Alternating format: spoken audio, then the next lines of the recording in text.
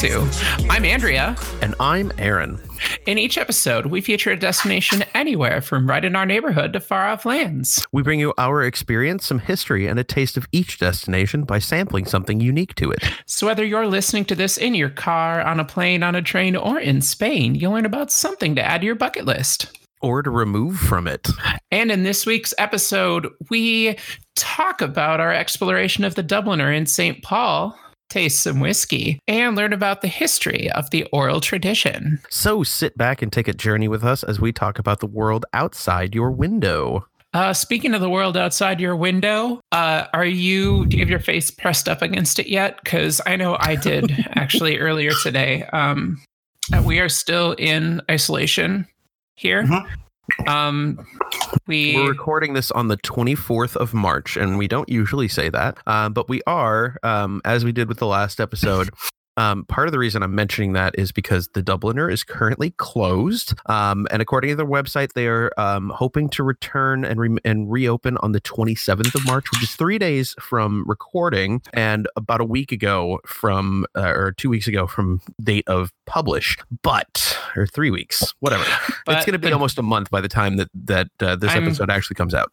I'm guessing they probably won't be open. I mean, I am one of the people who is remaining hopefully optimistic, and I believe that we as a society are going to just kind of like resume things in the they nearest don't really future. Offer like a ton of like food options. Like they do have some food, but like they're not really known for their food options. The Dubliner is known for its bar pub atmosphere, and they've got live music and they've got Irish dancing, and they're much more of a place of the neighborhood to come in and congregate, which in these times that we are currently in and possibly out of by the time this comes out, fingers crossed, it is not happening currently. Congregating is not something that anybody wants anyone else to be doing, and it's just seriously, do your part. Do not congregate. The thing is, and flatten the curve. Yeah, we can use the the wording that has been then put out about social distancing and whatnot. But the thing to remember is I was listening to a health official speak, and it was one of those things that I got sent, and I didn't get sent the whole video, and I don't have a lot of info, but the gist of the conversation was in the Spanish flu outbreak in 1918, St. Louis basically just shut everything down and kind of had people stay at home for a while. I don't know how long that was. I'm assuming it was about a month, but Philadelphia did not, and Philadelphia had a lot more cases that were a lot more total cases of the Spanish flu, and a lot more that were much more severe. Right. And where we're sitting here in the second to last week of March in 2020, we don't know where we're sitting. Well, okay, we don't know exactly what is going on for everyone because we can't test for it. Well, yeah. But the big thing to remember just as a human, and maybe this will come out at a time where that is in the past. I doubt it, but I'm hopeful. But it's, if you're not sick, if you don't have symptoms, still just don't stay home.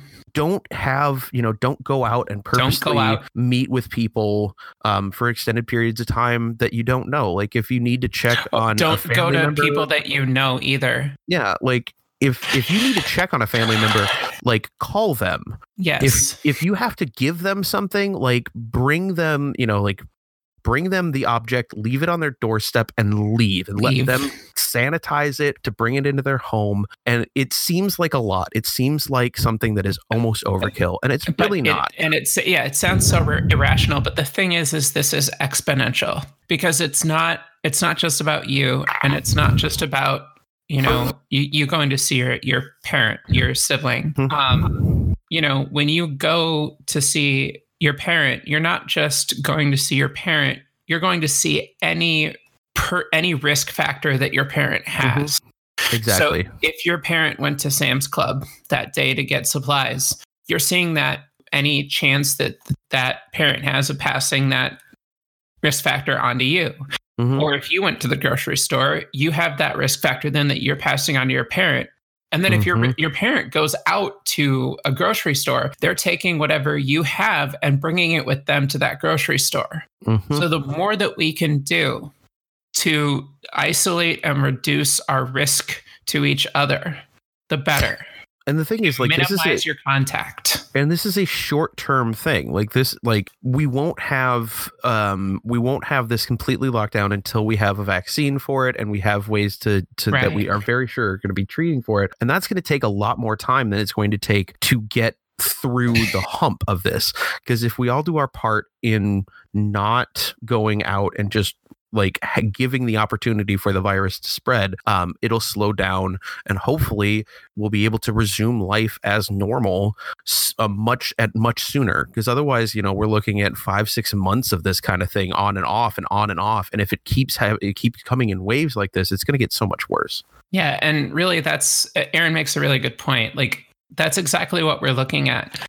We're looking at basically like a floodgate opening and closing. It'll end up being like this, where we open it up thinking everything's okay, and then we have to shut everything down again because we don't have the ability to protect people from this yet.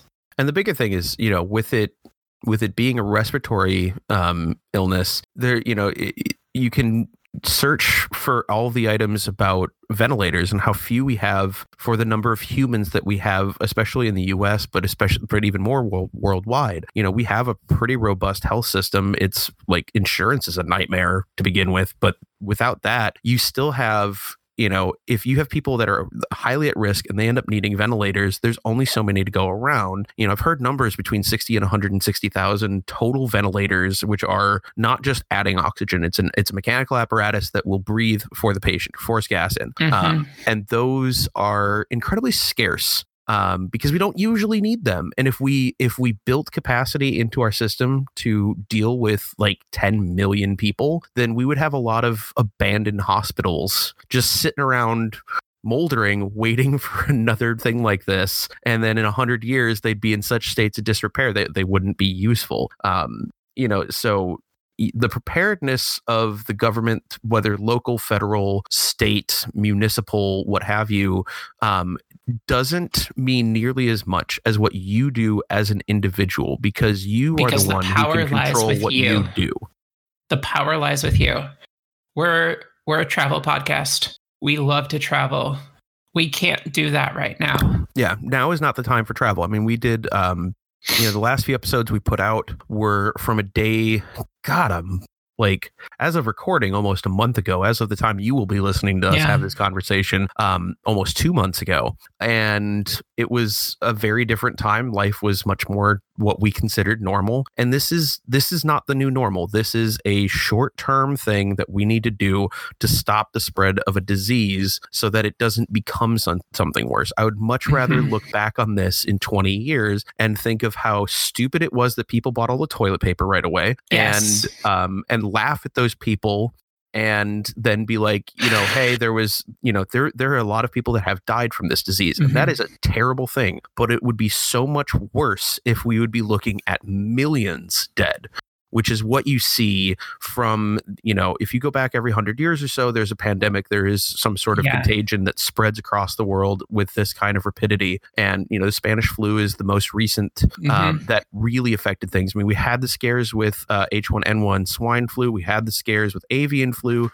and we had the scares with SARS. But we haven't had something like this. No, we haven't had something that has spread this rapidly and actually hurt people. And I think the biggest thing to remember is we get complacent. We get super complacent about it's not a big deal kind of thing. And people do that in their daily lives with small things, and it becomes bigger things like this. The harm are the people that are willing to rationalize it. The people that know better and are willing to rationalize their own comfort over the safety of others and themselves. It's like, I remember when H1N1, because it was, it was tagged as swine flu, and it was this big thing. And, I remember going to the state fair that year, and everyone was joking about just avoiding the pig pens.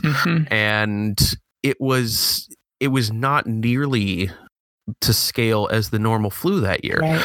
But it's also really important to remember that, you know, these types of warnings and, you know, calling something a pandemic, that type of language should be reserved for things like this. You know, we're looking at hundreds of thousands of cases in weeks, not in months. You know, like it's, you know, from where it originated in the Wuhan region of China. You know, you were looking at thousands of people in the first week, and I remember kind of like myself, I was looking at these kind of daily updates on websites of kind of where it was. Right. And I remember it was slowly growing in China. It would stay contained. And it, you know, we were hoping that it would stay there, and then it slowly kind of kept going. And then it hit Europe, and it started hitting the Americas. Yeah. I remember like, you know, it hit Madagascar a week ago or two. Which if you've played Plague, it's almost comical, but it's still a very real threat. And I know that we're talking a lot about this, but it really comes down to, you know, the reason that we like the Dubliner is when this boils over and everything reopens, I want to go back because I want to make myself remember what it was like when I didn't sit here without having a job to go to, you know, or, you know, just things around the house to take care of. Like I will need at that point to leave the house and go do something social. I want to go and sing with other people. Here's we have an opportunity. This is the final thing I'm going to say about COVID-19.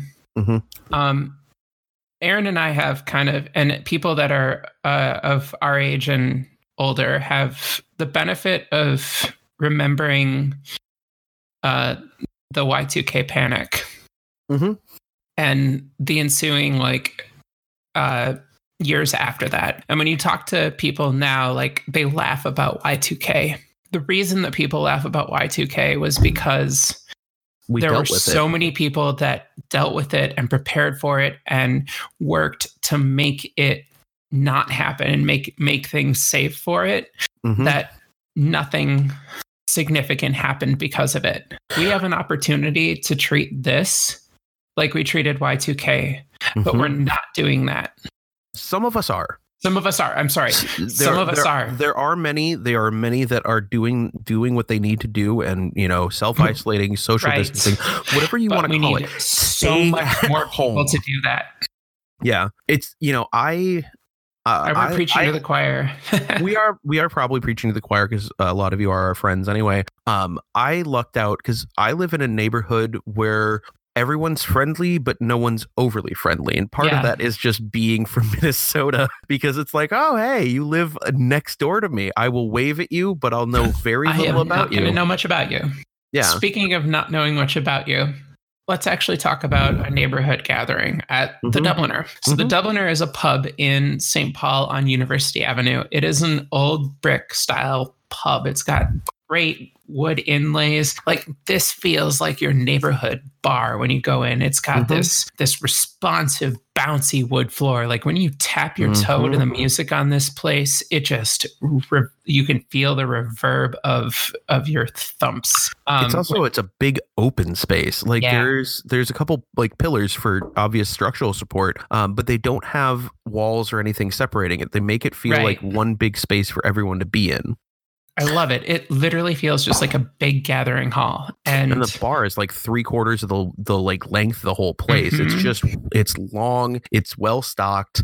You know, I've never had a bartender that was like ill-tempered with me. Exactly. I've always had great experiences when I was there, and it's one of those places that, again, you know, as of right now, it's the 24th of March. They are scheduled to reopen on the 27th or until they hear differently. That's going to depend on a lot of factors: the city of St. Paul, the state of Minnesota, the county of Ramsey. But hopefully, you know, by the time we hit April and May, we'll be able to see places like the Dubliner, and especially the actual Dubliner, reopen and start serving the needs of the people who need to go out and be social. And you can go out and you can do the pub sings. We could talk about the pub sings. Yeah.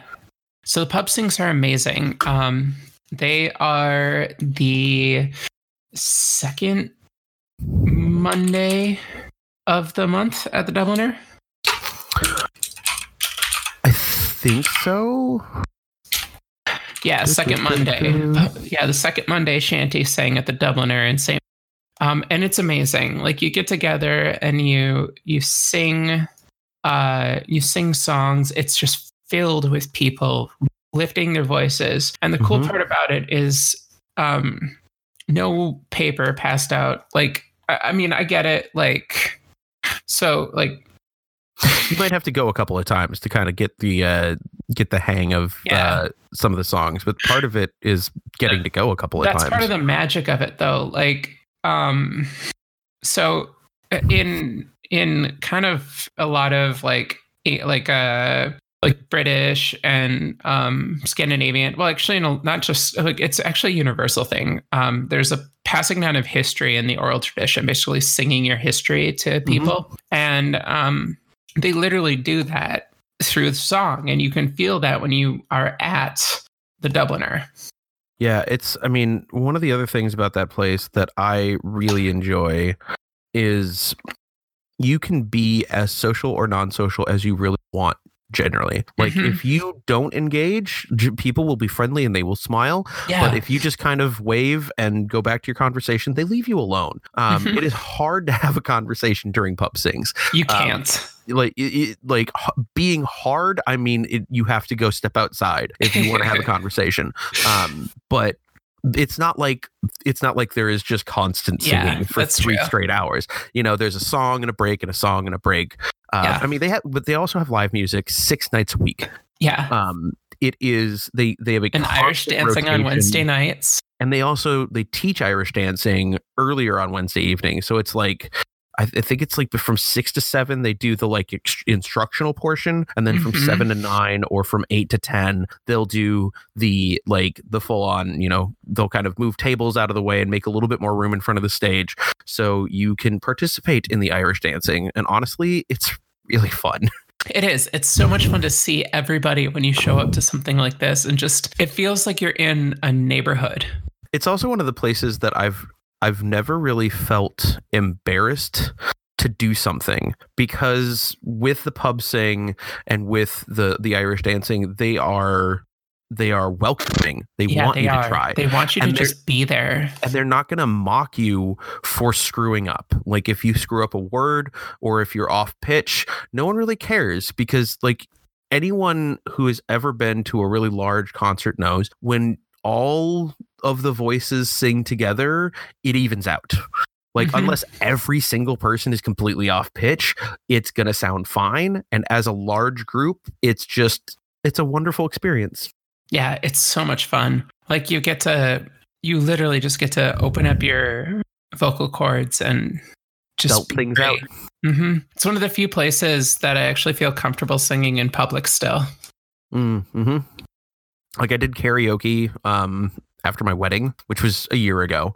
But I was super nervous because I hadn't sung in front of anybody in a very long time, and I also hadn't sang much. So then I sang karaoke, and I hated my performance, but because I did it at the Vegas Lounge, and everyone was like fine with it, and everyone was like, "You did good," and I didn't believe them because that's my own anxiety issues. Yes. But it's easier to do so in a crowd at a place like the Dubliner. And I know because we've talked about Merlin's Rest many times. We did one of our earliest episodes there, and they do pub sings as well. They don't do Irish dancing, but they do the pub sings. I love Merlin's Rest. It is honestly one of my favorite places to be. I think because we've referenced the Dubliner several times, and I'm glad we're finally talking about it like as its own thing. Oh yeah, for sure.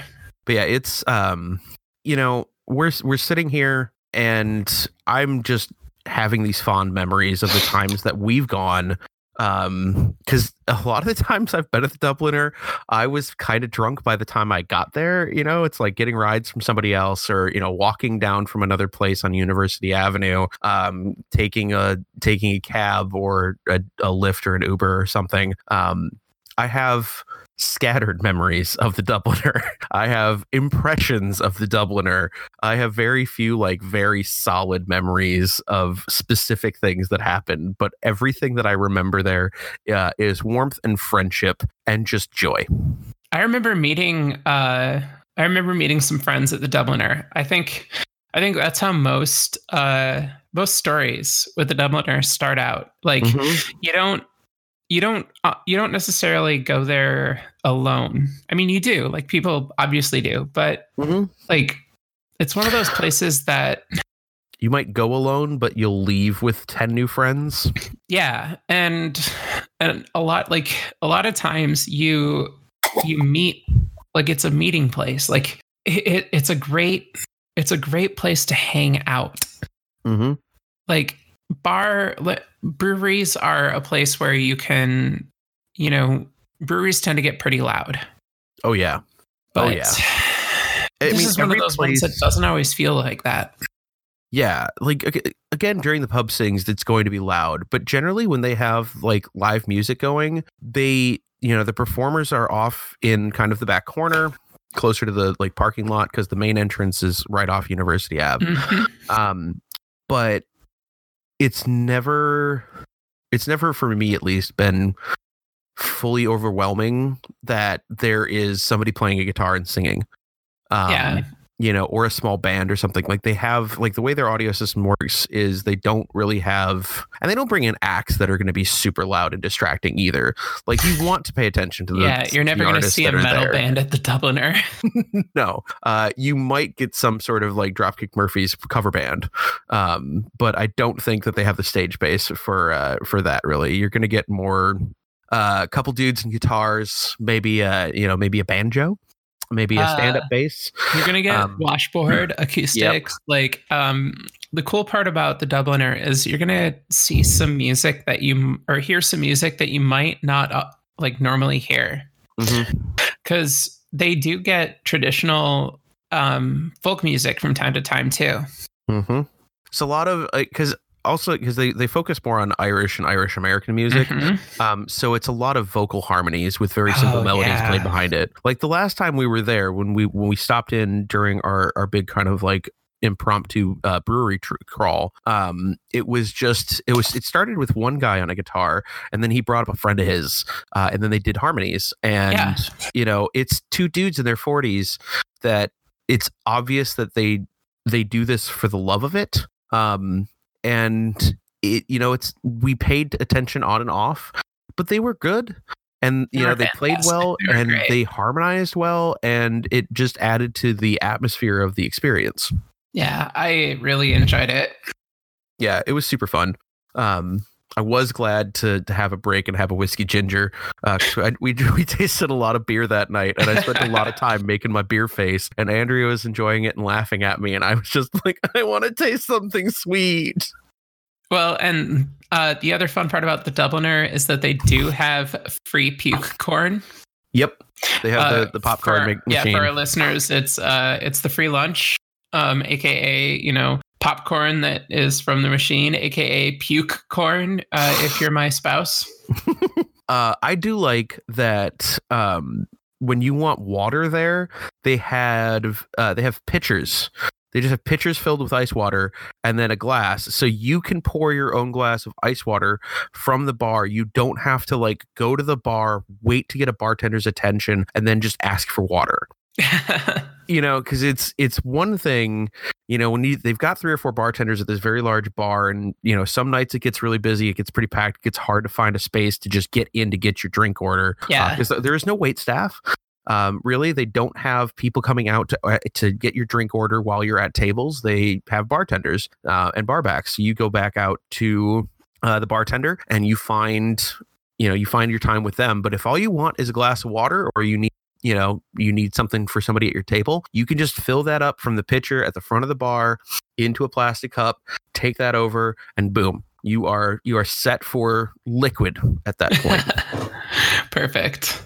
Yeah, I love a bar that practices good hydration practices. And it's all because I've been to bars. I've been to a lot of bars that are about the same size as the Dubliner and had those moments where it's just like, I just want a glass of water because I've been drinking straight for like 6 hours and I need to be hydrated and I need to not drink like another cocktail or another cider. And standing in that same line trying to get a glass of water, and it's like, It's you're sitting so there and sitting there and aggravating. sitting there and sitting there and finally I just want water, and they're like, oh, okay. And then they go get you your glass of water and you get your like little 8-ounce cup of water. You're like, I was hoping for something larger, but okay, thank you. Oh, go ahead. So the one thing I wanted to like just popped in my head. The one thing I love about the Dubliner is it's never going to be like a really big nightclub vibe. And I used to love those in my 20s. Yeah, you did. Like, I remember you taking me to, what is it? The Onion? Yeah. Something like that. Yeah, the Wild Onion. Yeah. Yeah, the Wild Onion.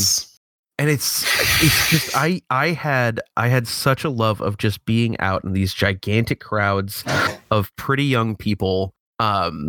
And it's like there's lines out the door and there's a $5 cover charge and it's so loud that you can't hear anything. I thrived on it for a while and then I stopped going and I went back and I'm like, this is my nightmare now. Like our friend Kyle, we had his birthday and we went to the Poorhouse, and this is 6 years ago now. So this was back in 2014. I was back in town and it's like I met up with a bunch of people from our friend group and we went to the Poorhouse, and I tried to have conversations with like 8 people for 20 minutes, and then I just went out to the smoking patio and stood where it was quiet and just sent a text to everybody, and I'm like, I'm out at the smoking patio. If you want to see me, like, come out here because I can't stand the loud anymore. We should talk about the Dubliner on the completely arbitrary review scale. Mm-hmm. If you're not familiar with it, the completely arbitrary review scale is where Aaron and I talk about the thing that would make us go back to a place. The one thing, because we think reviews are BS. Yeah. For me, it is the community. Even though we don't have the gathering place, the Dubliner still has that community. I mean, the pub sings are actually still going on Zoom. Mm-hmm. The Dubliner is still talking to people. What about you, Aaron? It really comes down to its comfort. Every time I go there, I have been comfortable. I have never felt bad in my own skin, and I have never felt like there was people who were like looking at me and mocking me or my group of people, because it is a place for neighborhood gatherings, and everyone wants to have a good time there. And no one has to put on pretense of who they are when they go to the Dubliner. You go, you get your booze, you sit down, and you shut up. Or you sing, or you listen to the things that are going on, but you don't have to worry about anyone else that you don't choose to worry about. I love that. Well, if you have memories of the Dubliner that you want to share, feel free to leave a comment on our Facebook page, tweet at us, Instagram, or email us, fans@travelbyproxy.com. And once again, the Travel by Proxy theme is Good Day by Alex, copyright 2012. Our closing music is Now We're Talking by Jairus, copyright 2015. Both are licensed under a Creative Commons Attribution 3.0 license and can be found at dig.ccmixter.org. Thank you very much for listening to this week's episode. We hope you enjoy it, and we wish you a look out your window. I actually didn't pause for you that time. That's okay. It's the video thing. I see you on video, and there's a delay from your movement to your voice. Thank you, everybody. Have a wonderful time. Love you. Oh, I stopped the recording. That's okay. That's okay, though, because Craig is still recording. So, hi, Craig.